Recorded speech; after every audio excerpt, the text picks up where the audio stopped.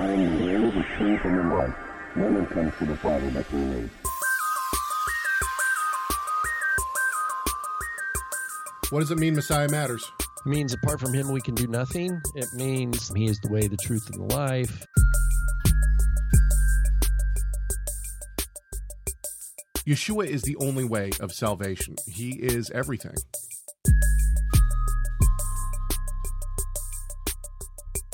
We have to have the Tanakh to know the Messiah. But we have to have the Messiah to know the Tanakh.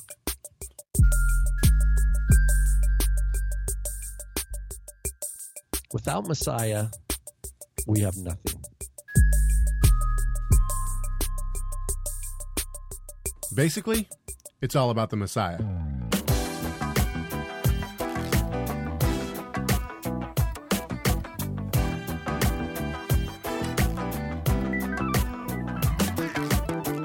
It's Wednesday, October 24th. This is Messiah Matters number 239, confused on why Christians have scary decorations for Reformation Day. My name is Caleb Haig, and with me, the man who, according to YouTube comments, is uninformed regarding Masoretic issues, Rob Van Hoff. What up, Rob? How's it going?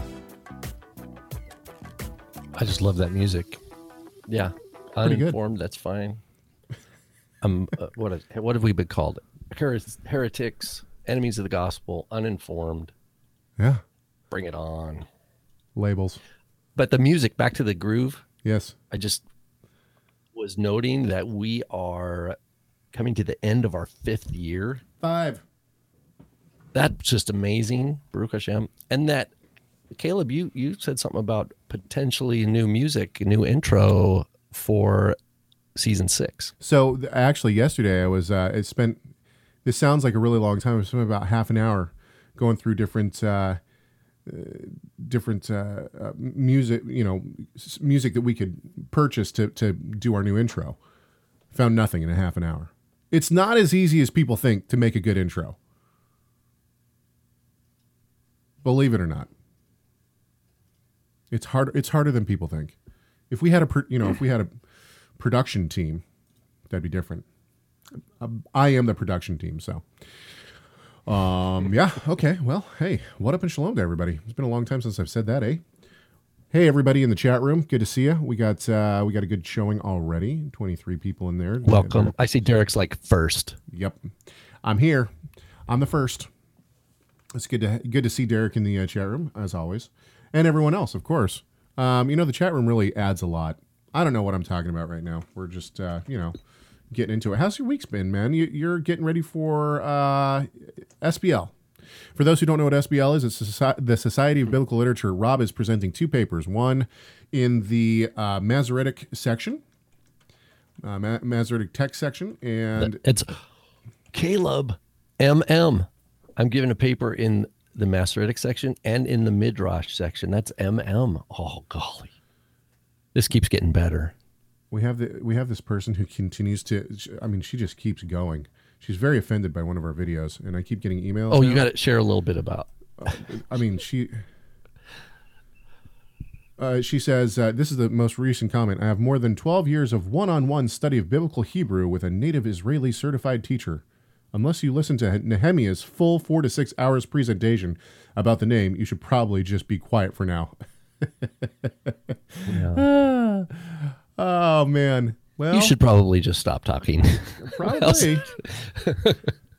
Well, No, okay. sorry. Sorry, no. Yeah, that's fine. Anyway, so we've had an interesting morning.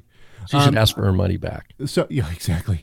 And then the second section that you're going to be presenting in is the remind me. Remind you what? What the are you even you're in the chat room again, aren't you? No, I'm listening. What's the second section at SBL that you're presenting in? I said MM. No, the other one. And Midrash. Oh, Messiah. You weren't listening to me. You're homie. right. You're right. MM, like Messiah Matters. Speaking of I was thinking that there's like some cosmic like significance to that. Speaking of MM, Rob and I What's the word picture for M? Mountain. And we're going to be in the mountains in Denver. Yes. Caleb. We were talking the other day about rehashing the idea of the tour. So I think what we're going to have to do is we're going to have to get people to basically sponsor us, put us up. And we've had people in Arizona already say that they'd put us up. We'll go for like a night or two. The only thing we got to figure out is airfare, and then the tour's on. So. Yeah, it's just pray. We would really like to do it. It's just logistically, and financially, the things would just have to. Maybe what we out. should do. Maybe what we should do is do a GoFundMe. We'll do a GoFundMe. Bring us to this place. You could try that. Hey, if there's enough interest, maybe people give $1. Here's the idea. We want to do, and here's another M. We want to do music. Yeah, music. We want to share music, ministry, and a meal. Music and a meal, and then just lots of what do you call it? Schmoozing. See, there's an M. I'm trying to think of an M word for schmoozing discussion. I don't have an M word for. We need somebody with a thesaurus. Okay, so we have let's get to important matters here. And yes, the tour is important, I would say, but we'll leave that for a different time. Okay, and welcome to everyone who's just trickled in from the into the chat room. We are grateful for you being here. Okay, let me get to my show notes. Kind of all over the place today. I personal note, I bought a scooter yesterday, and so it's been really fun. I got to take that. You're about, 3 miles from work between home and office? Exactly 3 miles from my front door to my work store. And that's going to save you on gas. That's going to. How did it go? Did you get cold? Yeah, it was freezing. But when I walk it takes me 50 minutes because I don't walk very fast. So it takes. I was walking 50 minutes each morning at 6 o'clock in the morning. So it's nice to actually have. And I got this thing for a song. I really did. So I'm happy about it. Anyway, okay. Let's see. What do we have here? Oh, this is a good one. This is a comment that came in. Email, maybe? I forget where it came in. We'll start with this. Is it fair for traditional Christianity to still refer to the prophets on a matter of subjects? Though many claim the Torah is nailed to the cross. So, in other words, if you're going to say that this person is asking, is it fair for mainstream Christianity to say to refer to the prophets if they say the Torah and the prophets have basically been fulfilled and done away? Yeshua said he did not come to abolish neither the Torah nor the prophets, but if you nail one of them to the cross, then by default you have nailed the other witness as well. If this is the case, many in the church should only walk around with a Gideon's Bible and call it day. Okay. A Gideon, meaning the Gideon New Testament that, Right. I've gone through a bunch of those. I love those, by the way. Anyway, you got the King James, New Testament, Psalms, Proverbs. My great-grandfather was a Gideon. He was part of the Gideon Bible Society. Anyway, I think that, I know that terms, we are very big on defining terms, okay? And so I think that when you have a Christian, a mainstream Christian person who you're talking to who says that the Torah has been nailed to the cross, this needs to be defined. Because they don't mean the Torah in full. I think that... Right. I think Rob froze. Hang on just a sec, Rob. I'm not sure what they mean. There you go. You'd have to ask them, what do you mean by that? Right. Because what that is, they heard someone else say that, and they're just regurgitating it. So you could say, okay, that's a phrase that obviously did not originate with you. Can you explain to me what you mean? Look, you press any mainstream Christian today that I've found. Now, I'm sure there's probably antinomian believers out there who believe all law is done away with. But for the most part, as a general rule, you ask any Christian today, do you believe that it's okay to murder? Do you believe it's okay to steal? Do you believe it's okay to commit adultery? The answer is no. Do you believe the no. greatest commandment is to love God with all your heart, soul, and strength? And they're going to say yes. Okay, wait a minute, that's the Shema. Yeah, that's exactly. Part of the Ten Commandments. But the point is that that's the point, though, is that we have to define what we mean by law and what we mean by Torah. So and I mean, honestly, going back to, I don't want to rehash this, but going back to our discussions with Durbin and his his friends. Not really with, but yeah. But the point is that is that, obviously Durbin and the people over at Apologia Studios, they have a high regard for a lot of the Torah. This is, this They is why. seem to. Someone, was it Derek? Someone posted in our Facebook him preaching from Leviticus at like a, Right. regarding homosexuality or something. So the point is that no matter what, and I would consider myself a Christian. So at what point, each person's going to be different. So if you say this person, mainstream Christianity believes that the Torah has been nailed to the cross, well, okay, we have to define terms, because of the Christians that I know, no one's going to say that the entire Torah has been nailed to the cross. They're going to say parts of the Torah has been nailed to the cross. They're going to say, the ceremonial parts have been nailed to the cross, or, and even within Messianic Judaism today, the Jewish parts of the Torah have been nailed to the cross, or the Jewish parts of the Torah are only for Jews and not for Gentiles. These are the kind of things that we hear, but not necessarily that, that the entire Torah has been nailed to the cross. So in my opinion, as I read this question, the answer is no. It's not fair to say that Christians shouldn't refer back to the prophets. And, we were talking about this the other day on the clip that we did, Messiah Matters More, for Messiah Matters More. We did that yesterday. It's up. But, it's not like it's malicious. It's not like, Christian pastors and Christians are sitting there going, haha, how can we get rid of more of God's law? no, right. Yeah.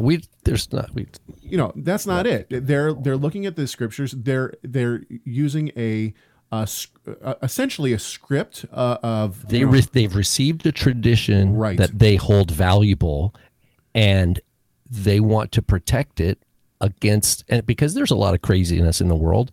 The craziness they see in the world heightens how much value they ascribe to their precious tradition.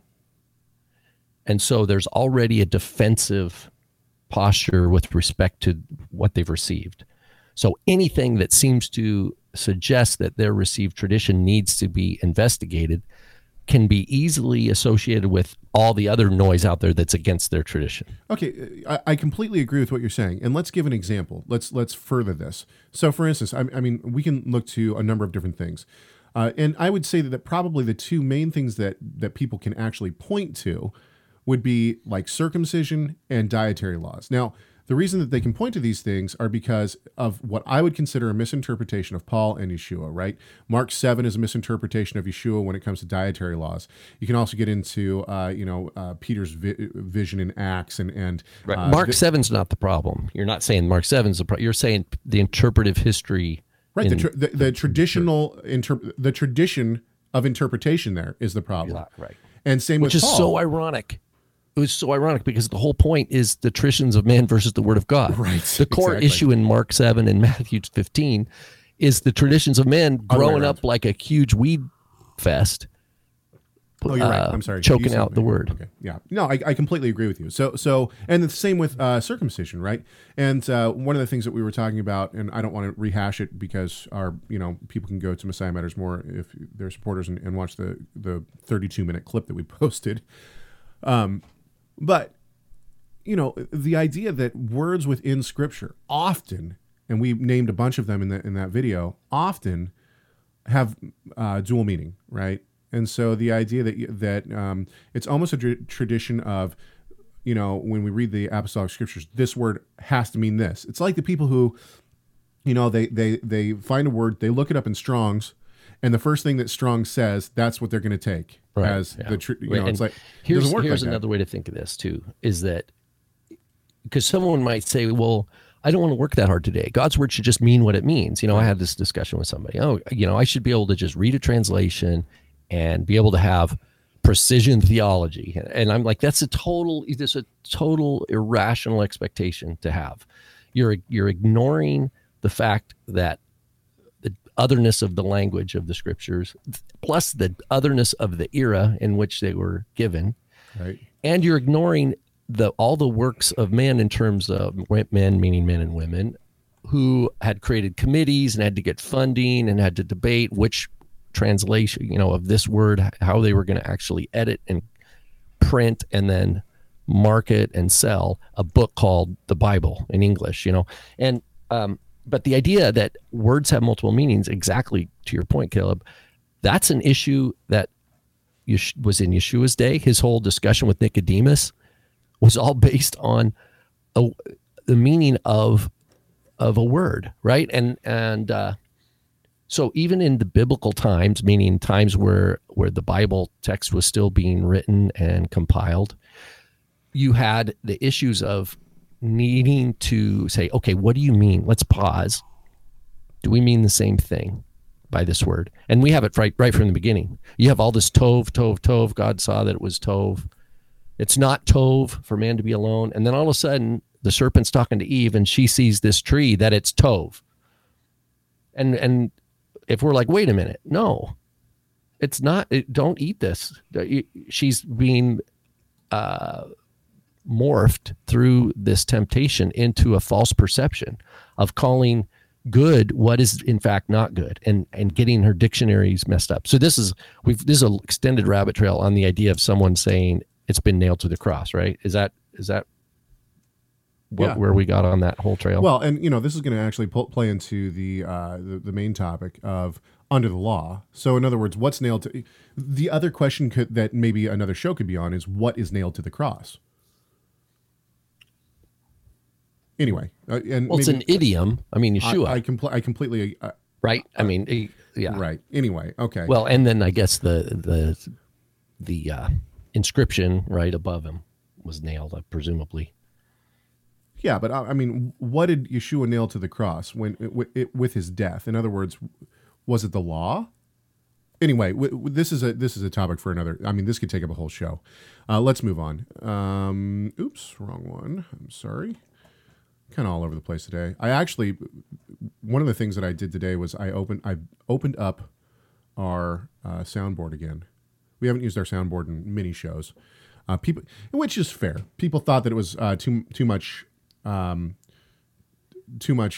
mocking, that we were mocking people. We weren't trying to mock people, so we got rid of the soundboard. But we're going to have a segment here in a few minutes because we have new producers, and so we need to name our producers for the fall quarter. Anyway, let's move right now to women in tzitzit. This is one that a lot of people wanted to hear about.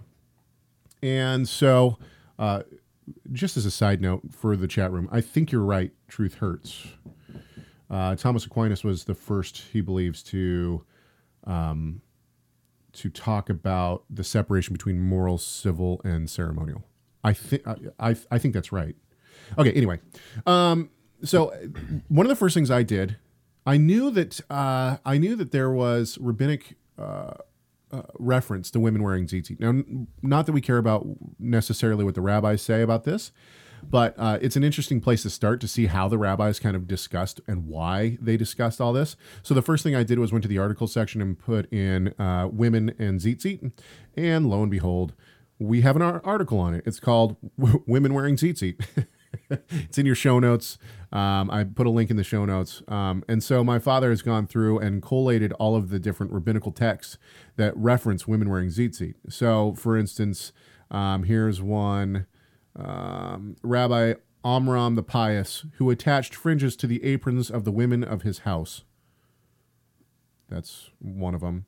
Menachot. Rab Judah attached fringes to the aprons of the women of his household. Sifrei 115, even women are included in the requirement. That is, since the phrasing is say to them, even women are included in the requirement. Rabbi Simeon declares women exempt from the religious duty of wearing fringes because it is a religious duty involving an act of commission dependent on a particular time. Now, my father then goes on, and there's more references. I'm not talking about all of the reference. My father then goes on and lays out why the rabbis said that women, the majority ruling amongst the rabbis is that women shouldn't wear tzitzit. One is that they believe it's a time-bound commandment because you don't wear them at night. There's other reasons too. I've seen certain people, I think FFOZ put something out saying that women shouldn't wear them because it's a man's garment. I don't see that anywhere. It doesn't say that the garment is that, like, what the garment is. It says attach fringes to the corners of your garment. I mean, full disclosure, I'll just give you my opinion, and then it says, "Say to the sons of Israel." Sons sons is a broad term, like "Hey, you guys," "Hey, you guys," right? It's like male and female when talking to the children of Israel. Say to the children of Israel. I think that it's totally great if women want to wear tzitzit. My mom wears tzitzit. My wife does not. It's a personal choice, I think, and for her. And she's thought about it, and who knows where the Lord will lead her on that. What are your thoughts? Yeah, I think it's up to the woman. Right. If she wants to wear them. I don't have anything against it. I don't have anything against it. I think the question would be, do you think it's a requirement? According to Torah. Not the rabbis. Yeah, I don't know. I know that one argument would say, because it says lachem in the plural, like y'all. Right. Even though it's masculine plural, that you could say, and I have read your dad's article, but it's been a long time, so I haven't looked at it lately, and he might talk about that it's masculine plural. And so do you take that as males only, or do you take that as y'all? So can I just stop you real quick? I'm sorry. There's a great comment. There's a great comment in the chat room. Alyssa says, so if we believe that it's okay for a woman to wear tzitzit, but Jews generally don't believe they should, then should we refrain from walking around wearing tzitzit if we were to go to Israel? I don't hold a whole lot of, in other words, if God has told me to do something, I don't really hold rabbinic Judaism in a light of whether or not I care. If I think that, and actually this I was talking to somebody earlier today about why I don't wear a kippah anymore. One of the reasons why is because I don't want to associate myself with rabbinic Judaism. And that's essentially what I felt I was doing. Christians thought I was associating myself with rabbinic Judaism. Once Jews figured out that I believed in Yeshua, they were horribly offended that I was wearing a kippah anyway. So what was the gain of me wearing a kippah instead of a hat? There was no gain that I could see. Now, I'm not putting down people who wear kippahs. That's totally fine. But for me, I didn't want to associate with rabbinic Judaism. So when it comes to going to Israel, I'm not going to take my tzitzit off because the majority of Orthodox Jews are going to say that I shouldn't be wearing them because my mother's not Jewish. No, I see it in the Torah. I believe God has told me to do that, so I'm going to do it. And if a woman believes that she should be wearing tzitzit, equip yourself, and you want to combat the religious Jews in Israel who might say something to you, then I would equip yourself with some of these rabbinic texts. Or the text of the Bible, even better. In my opinion, obviously, when we used to debate the Mormons, we would know the Mormon text so that we could use their own texts against them, and that's why I would say learn some rabbinic text. But ultimately, the just as Rob has just said, there's inferences within the Torah itself that can lead one to believe that women can wear tzitzit as well. What are your thoughts on that? I'm just I don't have a solid answer. In terms one way or the other, because I don't know. It's my honest answer. And so I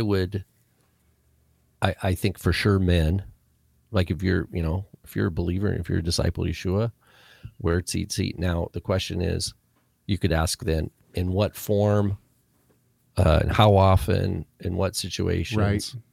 And I think that each person has to come to that as part of their life of worship and obedience and community, right? Sorry, and community, and your community. So that's what I mean by that is, I'm a person who wears white and with a blue thread tzitzit, right?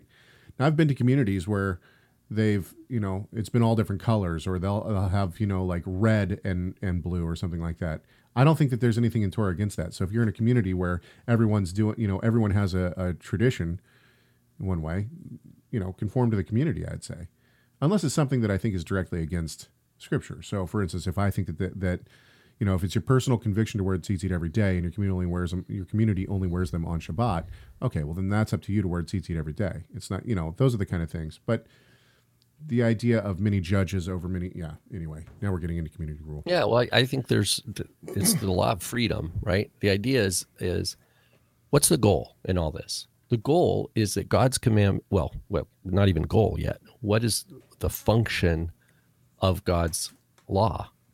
Right. Primary for the believer. Well, what it does, it is a beautiful, wonderful aid for our sanctification. Why? Because it's not invented by man, it's invented by God.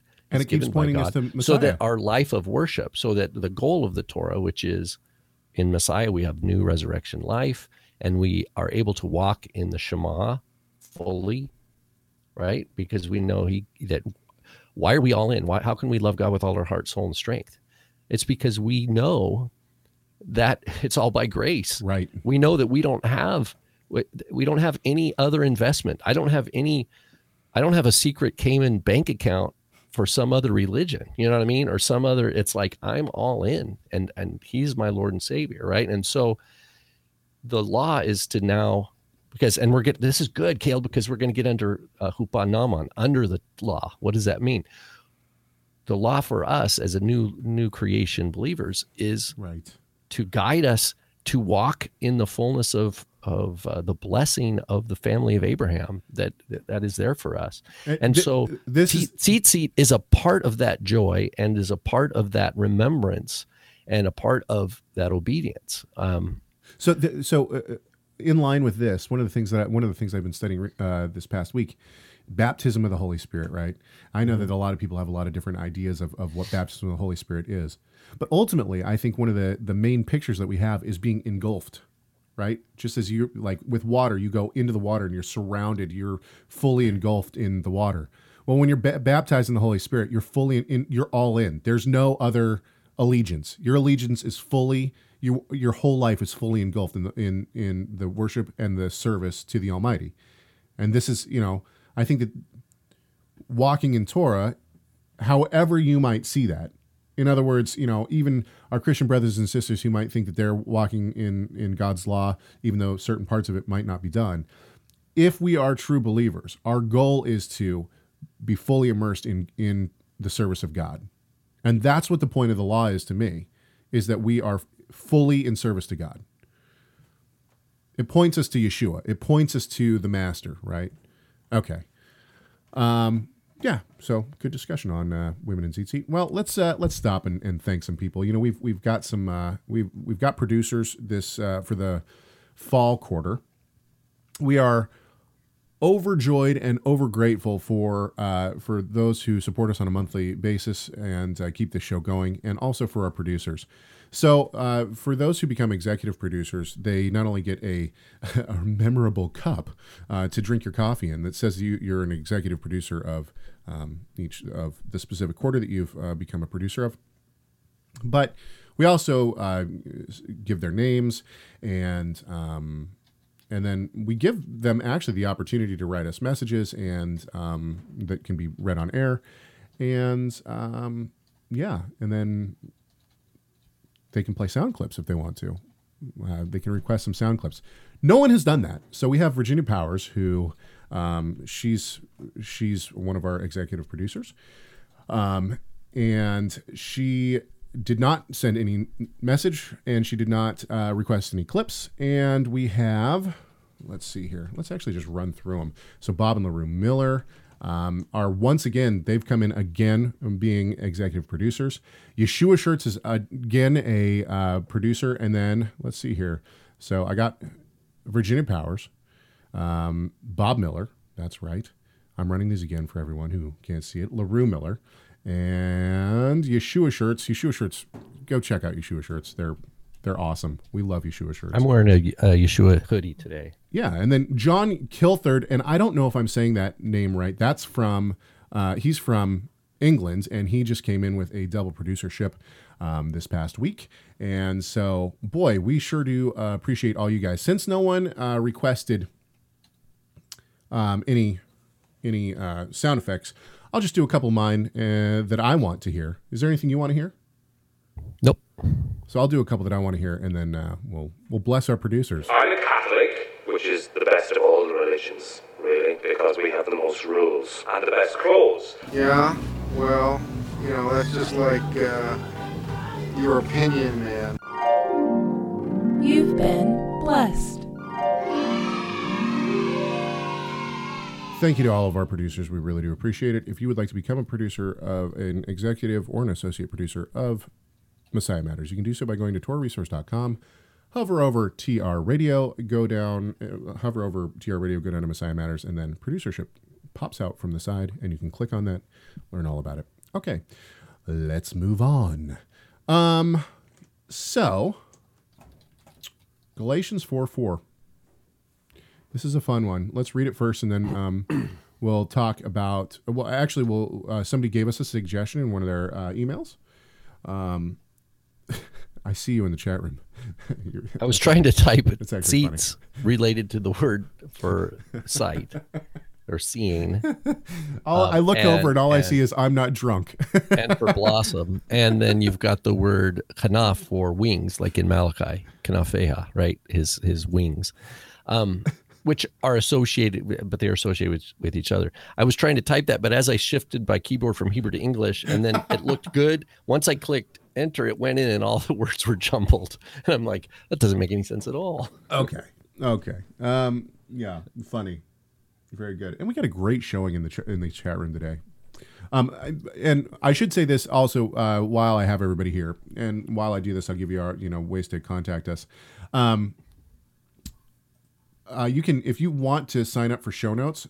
What happened? If you want to sign up for show notes, they are in our in the description in the YouTube link, or you can find them also on our page on Messiah Matters. TorahResource.com/Messiah Matters. Okay, I think it's Messiah-Matters.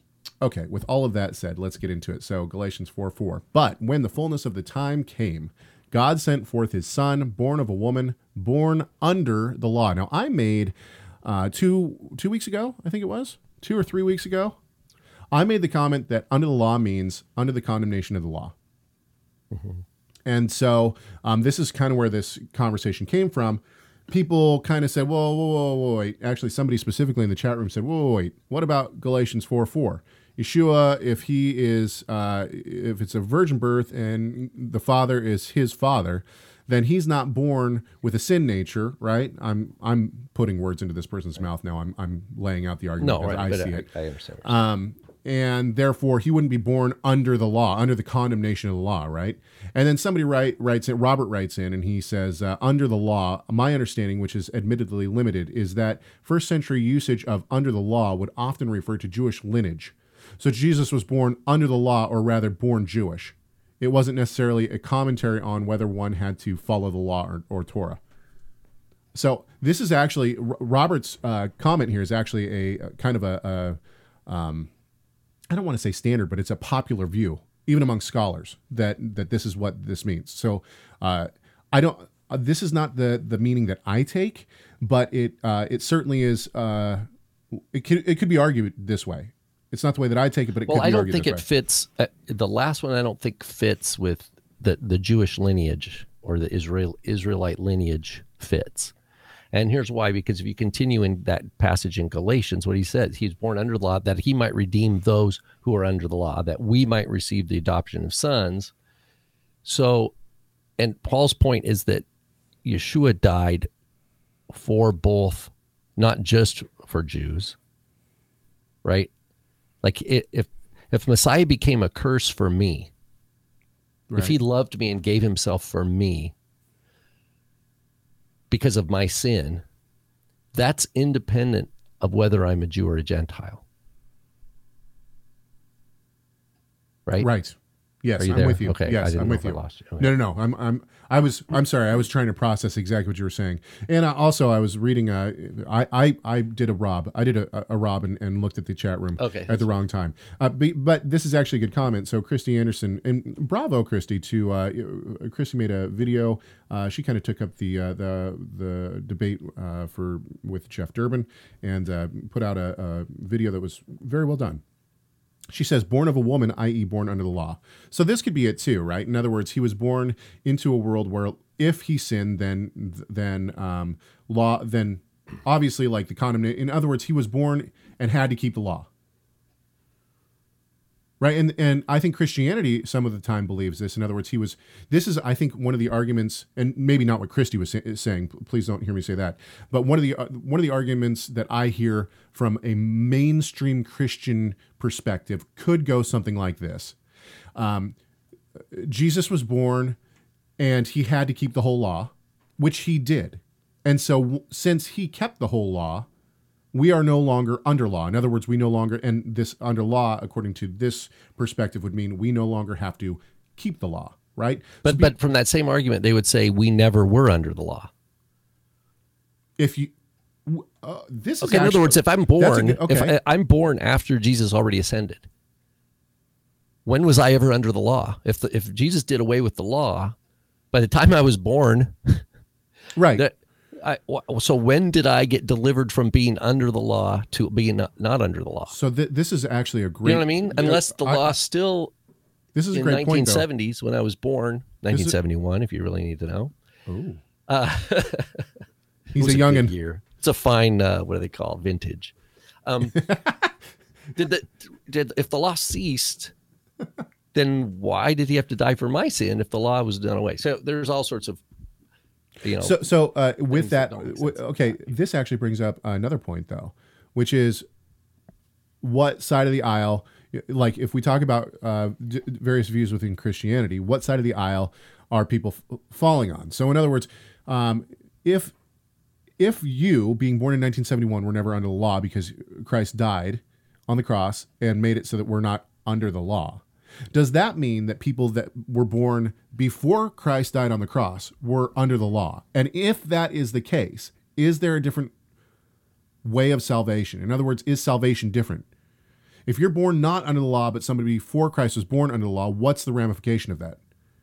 Yeah, I think what we're showing is that that's not a helpful way to approach this text. Well, and not only that, but it also shows that I think that there's a major fallacy in the idea that that there was a different way of salvation, or that God saved people differently before Christ came.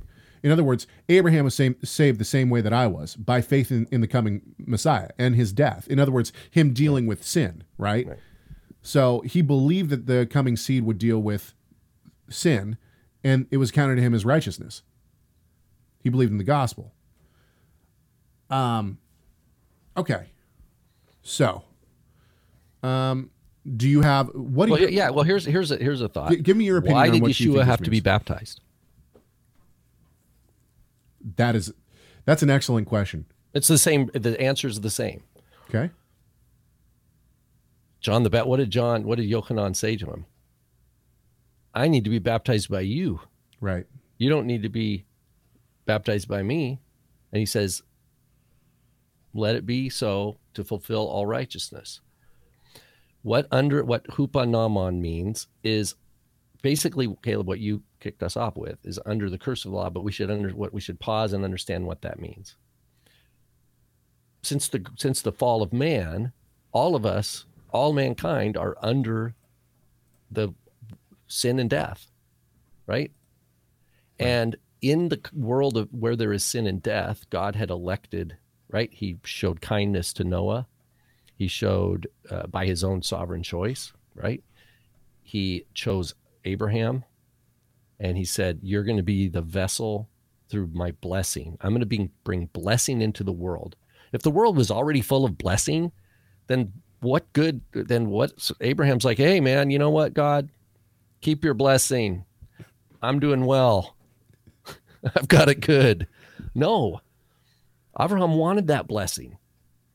And the promise that, that the best way God could get Abraham's mind around it was for him to start counting stars, to realize that he's not going to get it, that he can't intellectually calculate the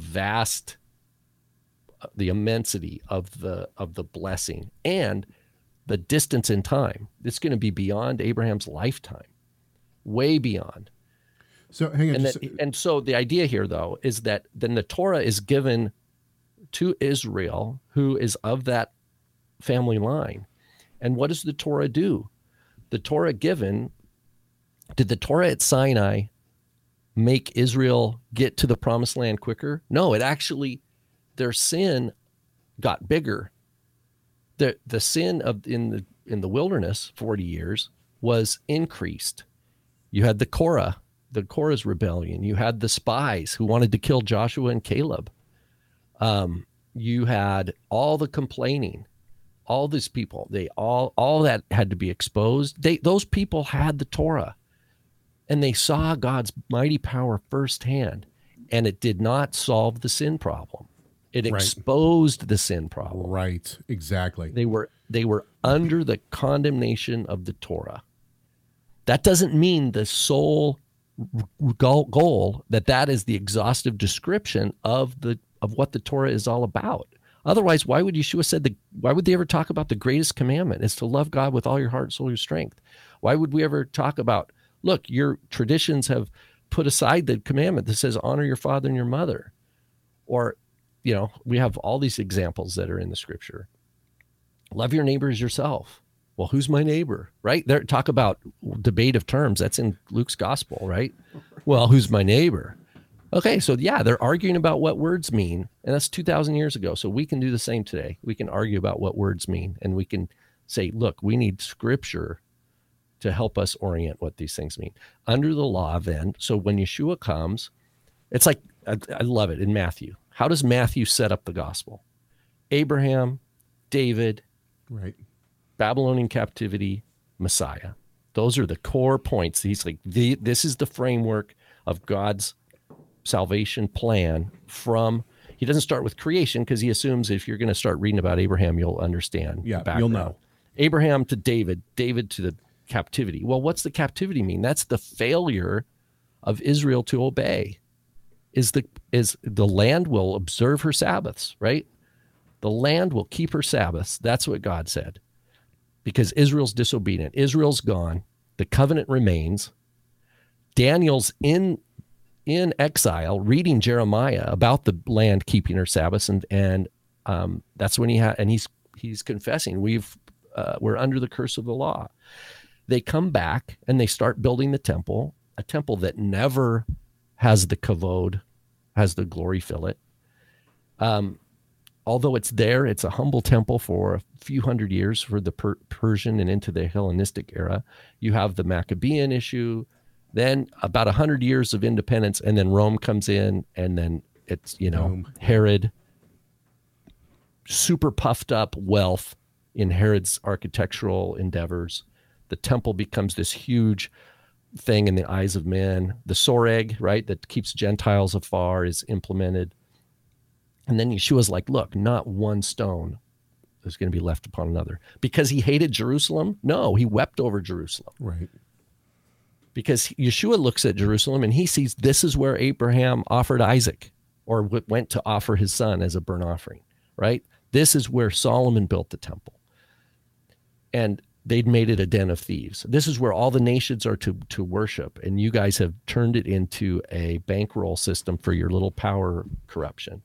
And it's gone. Oh, you think your little club is cute? Guess what? Yeah. Okay. So so under the law means just because the Second Temple era had a temple and had an operating priesthood doesn't mean they were in a time of blessing in God's eyes. The curse remained. There was still a problem. That's why it says, like in the Gospels, it talks about in Galilee, in the darkness, they will see a great light, right? Why all this talk about Yeshua being a light? Why did the greatest Kohen to ever be born, John the Baptist, Yeshua says that's his testimony, not mine. He's a prophet and he's a son of Aaron. He's a Kohen. But he wasn't raised to take after Zechariah's footsteps, who served in the temple, but rather go and preach outside of the system that had become, out in the wilderness, and to baptize in the Jordan, to get people out of the corruption in the city and the misrepresentation of the covenant, and for true repentance, for the light that would come. Yeshua was born into all that. It's true he never sinned, but he was born. It's just like Moses. Moses had to go into Israel to deliver Israel out of Egypt. You mean go? Oh, yeah, okay. Messiah had to go in. God, it said, when the fullness of time came, God sent his son to go in and redeem people and pull them out. Okay, So Messiah came from outside the system into the middle of the system with the full weight of the full consequences, like you and me. But his response and his life was absolutely true to the priorities of Torah as revealed, as they are in God's eyes. Love of God, love of neighbor, etc. Right and true in the Ruach, step by step. So I agree with what you're saying, but I want to approach this just a little bit differently. When I started to look at this verse and Galatians 4:4, and tried to kind of formulate how I was going to present my suggestions, I realized that I'm not very good at that kind of, well, there are people who have already done it better than I'm going to be able to try to formulate it here. So I will defer to my father and the people that he quotes. But first, before we do that, let's read. There's 4 different times in Romans that Paul uses the term under the law. There's twice in 1 Corinthians, both in the same passage, 1 Corinthians 9:20-21. So let's read these real quick and see how Paul uses the term under the law. Romans 2:12, for all who have sinned without the law will also perish without the law, and all who have sinned under the law will be judged by the law. So this, to me, obviously means condemnation of the law. In other words, if you're under the condemnation of the law, you will be judged by the law. Romans 3:19. Now, we know that whatever the... That means you're old man. That's Right. old. You're old Adam, right? The person, in other words, you're the person in need of redemption. Yeah, you're under the, and this is also how Paul uses old law. It's the only time in all of the apostolic scripture that he uses old law. This is how he uses it: the old man, the old law, right? Okay, or old covenant. I think.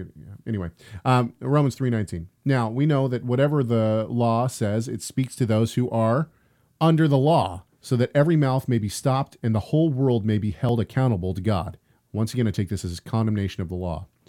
Romans 6:14 and 6:15. For sin will have no dominion over you, since you are not under law. I take this as under the condemnation of the law, but under grace. Let's pause on that one. Okay. The sin will not have dominion over you. Right. That's a good one. Because the power, and Paul writes this elsewhere, he says the power of sin is the law. Well, what the heck does that mean? That means it means the law, God's revealed law, identifies. It's like James puts it. It's a mirror. Right. It calls sin what it is. It doesn't care if you're rich, poor, black, white, male, female, slave. It doesn't matter. And there's only one way to pay the price for sinning. It calls it out. And that's now through I Christ. could be deceiving myself. Paul says don't let anyone think themselves to be something they're not. Otherwise, they just deceive themselves. So we don't want to be that way, right? Disciples of Yeshua, we want to look soberly in the mirror. But people all the time will like, well, it doesn't apply to me, or that, they try to fix the mirror or whatever, fix the lighting. Okay. Sorry, No, you're good. No, not at all. So let's keep going with Romans 6:14. So 14 and 15, let's read them together. For sin will have no dominion over you, since you are not under law, but under grace. What then? Are we to sin because we are not under law, but under grace? By no means. In other words, are we supposed to break the Torah because we're under grace? No, not at all. By no means. Right? So if sin is transgression, so Caleb, let's pause on that. 6:15, Romans 6:15. How shall I not? Paul's point, right, is I shall not continue in sin, right?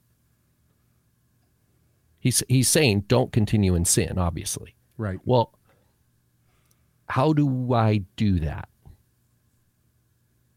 if the law is not part of my world? Yeah. Great point. And I think why does he even ask that question in 6:15? Because he thinks that people are going to misunderstand him. People are going to say, oh, Paul's saying we're not under the law. That means we can do whatever we want. And he's like, he preempts bam, that. Yeah, no, he chops that head off. He's like, no, don't go there. He knows the Not meaning he chops that, he prunes that branch off. He says, no, He addresses the argument before the argument's made. Yeah. Okay, then we have 1 Corinthians 9, 20 and 21.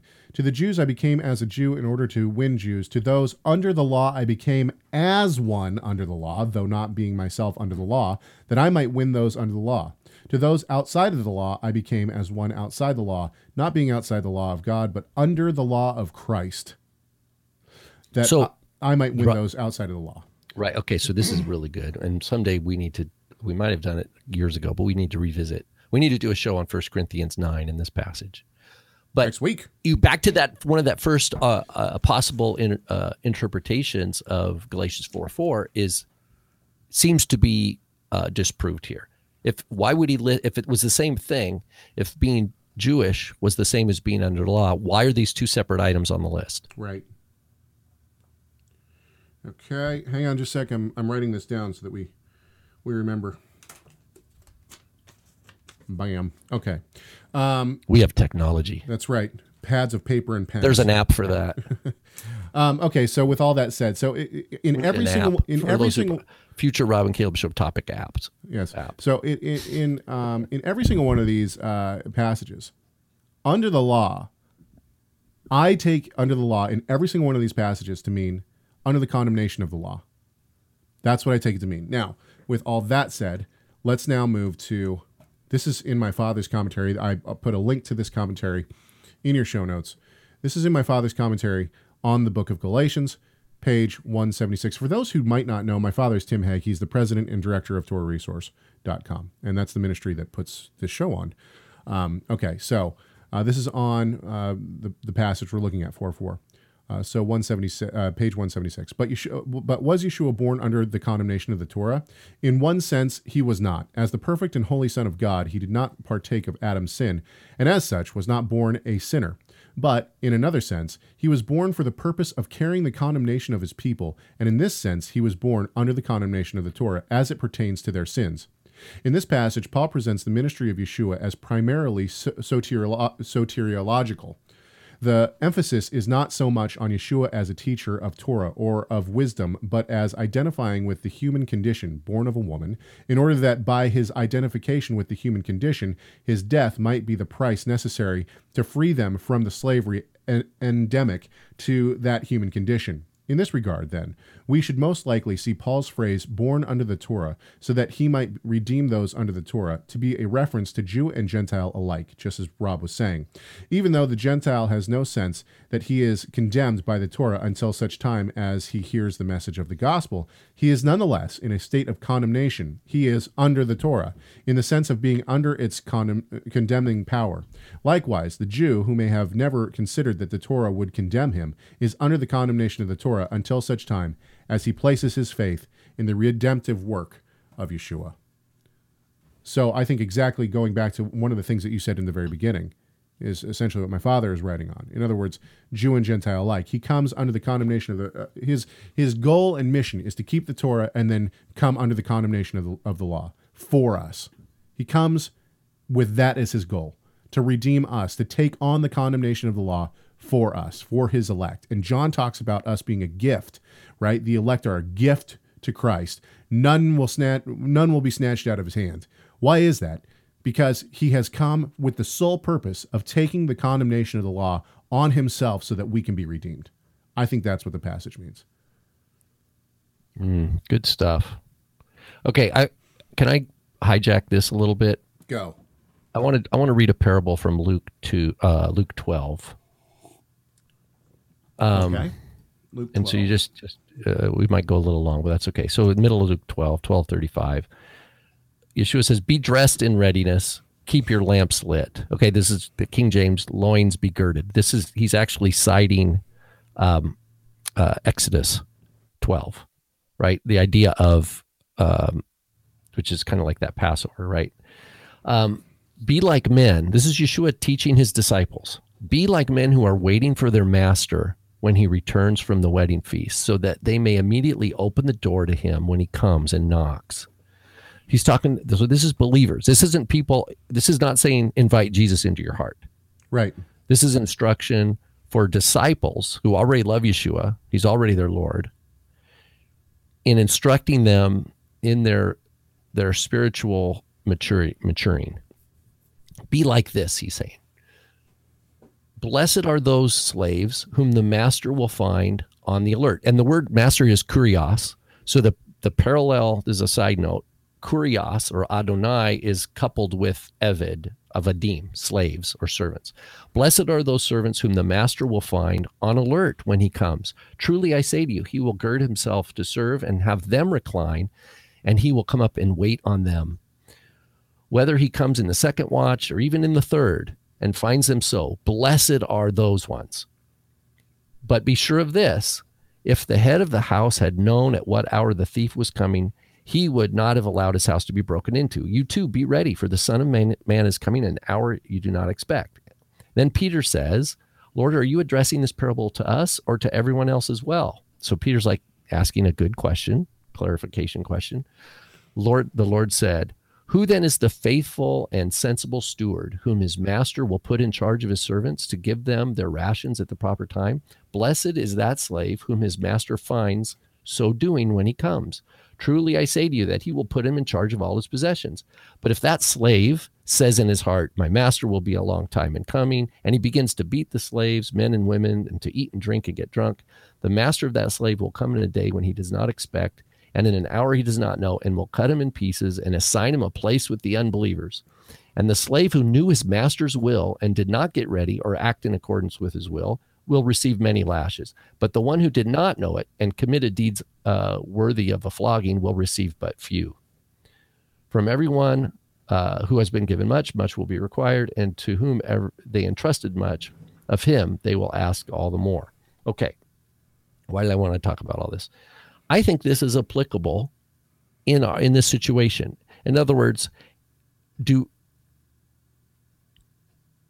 Israel as a whole was given the Torah, whereas the Gentiles were not given the Torah. Although at the same time, all have sinned and fall short.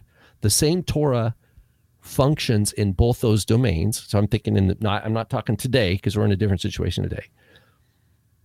Because now we have even the Catholic Church, the Protestant Church has, through translation, has spread God's Torah. Right. Even Maimonides knew this. He says even Christianity is spreading Torah to the Gentiles, even if they don't believe it's applicable. Knowledge of God's will is increasing in the world. So the question is, do we understand, how do we understand God's will with respect to the revealed Torah that we have? Is it God's will? And if it's God's will, and my heart is in my worship of him to behave in ways that are in obedience to his law, even though I understand it's imperfect, but I'm not looking for perfection of myself, because Yeshua is the only one who will ever have been perfect, and it's his life, it's not even my own life. In terms of my sanctification, so that would be, in my views, a steward or a servant who, out of love of his master, desires to be in tune with his master's will and to behave accordingly. Another person is taught maybe that it doesn't apply, and so from youth they don't think it applies, but they still might love the same Lord, right? So that's going to be the person, in my view, the person that is like in Matthew or Luke 12:48, right? The one who did not know it. So now again, Yeshua is not, this is a parable for us to, most importantly, I think, check our heart attitudes and understand when he says, be like this, it's like the parable of the virgins with the lamps and the oil, right? We want to be like the virgins that have the oil. Right. And why? Because we're all in, and we're in for the long haul. We're not flippant. We're not like, oh, I'll just come and hang out because it's a social fun thing. Oh, I'm out of oil. That's foolish. We want to be wise stewards. We want to be diligent servants. So I think that's the main point. But the fact that Yeshua says that there's a difference here between the one who knew his master's will and then those who didn't know, and the ones who didn't know don't receive the same weight of punishment. That I think that there's room to bring that then into our discussion here. Is that tracking? I think I understand what you're what do you hear me saying? Because I think I started talking too much, I think. And trust me, I know when I've talked too much. So I think what I hear you saying is that a correlation of Yeshua coming under the condemnation of the law, that is, to come for the sole purpose of dying for Jew and Gentile together, right, and to take on their condemnation. And then what's our relation to that? And what I hear you saying is that we see that in Luke 12. And Yeshua's parable of some will know, some will not know, some will be flippant, right? Mm-hmm. And that this is essentially I call it the continuation of the Reformation, right? That there's this awakening that's happening back to God's law. Those who are prepared and working hard because they don't know when the master's coming. Am I encapsulating what you are laying down? I think so. I think we another way to get at this same point, what I'm trying to get to here, and maybe I'm not. I mean, I might be failing. Is just the idea of why the disciples, after how many years with Yeshua, are looking at how beautiful the temple is, and he has to basically slap them upside the face and say, "Look, you guys you're not looking at the world correctly. It's not what goes into the vessel. It's not what's on the outside of the vessel that needs to be washed. It's what goes into the vessel, right? Yeah, you're not looking at the world correctly. You're not understanding what grace is. You're not understanding what righteousness is. Because if you truly understood the covenant of Abraham, if you truly understood what it meant by that Abraham had faith and it was reckoned to him as righteousness, and that this promise that all the nations of the world would be blessed, if you understood that all of God's acts in history are to forward this plan, then you would look at Herod. Well, Herod the Great had died already by then, but so it's other Herodian dynasty. Right. But you'd look at that Herod's temple it would make you vomit. Right. Because it would make Father Abraham vomit. Because it is a stumbling block. It is the super puffed up manifestation of traditions of men, sprinkled with stuff from the Bible so that it looks legit, when in fact the whole thing's got to go. Right. And that doesn't bring Yeshua joy, right? It's not. That's why he wept, but it had to go because it had turned. They'd made it into a den of thieves. It wasn't Gentiles who made it into a den of thieves. So the problem of being under the law is under the power, under the dominion of sin, which has its legal power due to God's revealed law. Right. And God's law is a blessing that we've been given, that we can study God's law, that you can learn Hebrew, that you can, or even if you never learn Hebrew, that you can read it in multiple translations and study it. So what you just said, this is, I was thinking about this yesterday, and this is Psalm probably 119. This can be completely off topic, but this may be completely off topic. But the point, one of the points that I was thinking about is, for those in the mainstream Christian tradition who say, certain parts of the Torah have been done away with. Within Judaism, the idea of God gives us the more commandments God gives us, the more he loves us. In other words, just like a father telling his child, don't go near the fire, you're going to fall in. Is that out of love, or is it out of hate and condemnation? It's out of love. Exactly. So when I hear somebody say, you don't have to keep that anymore, it's like saying God doesn't love you as much anymore. You don't need to, the idea, I think that the idea for a lot of people is, more commandments means more condemnation, more hatred from God. Where I think of it the other way around. The more commandments, the more God loves us. So when someone tries to say to me, you don't have to keep those commandments anymore, that's like saying, you don't get the present that your father gave you. You know, it's like my son, my poor son. I felt so bad for him this week. He's wanted he's wanted to play Minecraft on the big screen, and so we have an Apple TV. He wanted a controller that would connect through Bluetooth to the Apple TV, so that we could download Minecraft and play it on the big screen. Well, we weren't going to buy him an Xbox because those things are like $250. So we said, well, maybe for your birthday. This starts like 4 months ago. So his birthday happens last week, and guess what? He gets the controller. So he's all pumped up. He's super stoked. And we go on to Apple TV. 2 weeks ago, they discontinued Minecraft on the Apple TV. He's heartbroken. Oh, no. Right? He's been waiting for this for 4 months. I even called Apple and asked if we could get a copy of it. You know, no, we can't. It's the same thing with the Torah. It's like those who say you don't have to keep all the Torah. It's like, you don't have to play Minecraft. It's not, you know, they discontinued it. Isn't that great? No, we're sitting over here saying, why in the world would that be good? These commandments show that God loves us.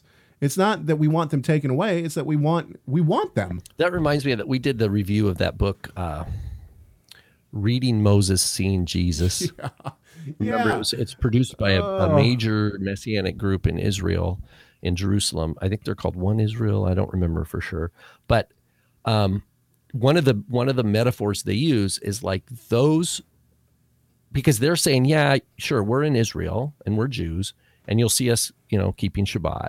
Right. But the reason we're keeping Shabbat is not because it's a commandment, but as a missionary opportunity, as an opportunity. It's that, in other words, we're adopting the local culture so as to optimize our position, right, to make connections, build relationships so that we can share the gospel. So in other words, if you went to China, to a certain village in China, you would adopt all the things in that community so that you can be able to connect. So the strategy is one of that missionary methodology, not because the Sabbath is commanded. But one of the metaphors they use in the book is people who believe in Yeshua and then keep the Sabbath because they believe it's commanded are like people who have an old laptop computer that has the CPO missing. Right. Not CPU, the CPU. The CPU's gone.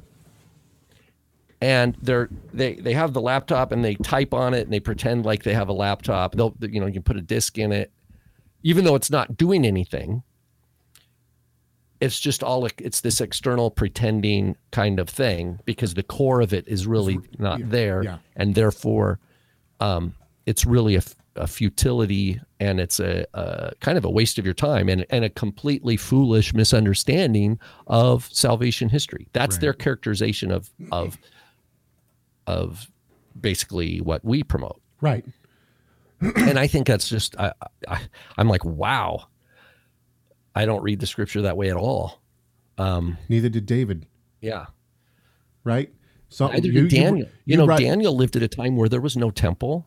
Right. So but he prayed at the time of the mincha, it says, at the time of the priestly prayer, right, and the priestly offering. So wait a minute. There's no priesthood.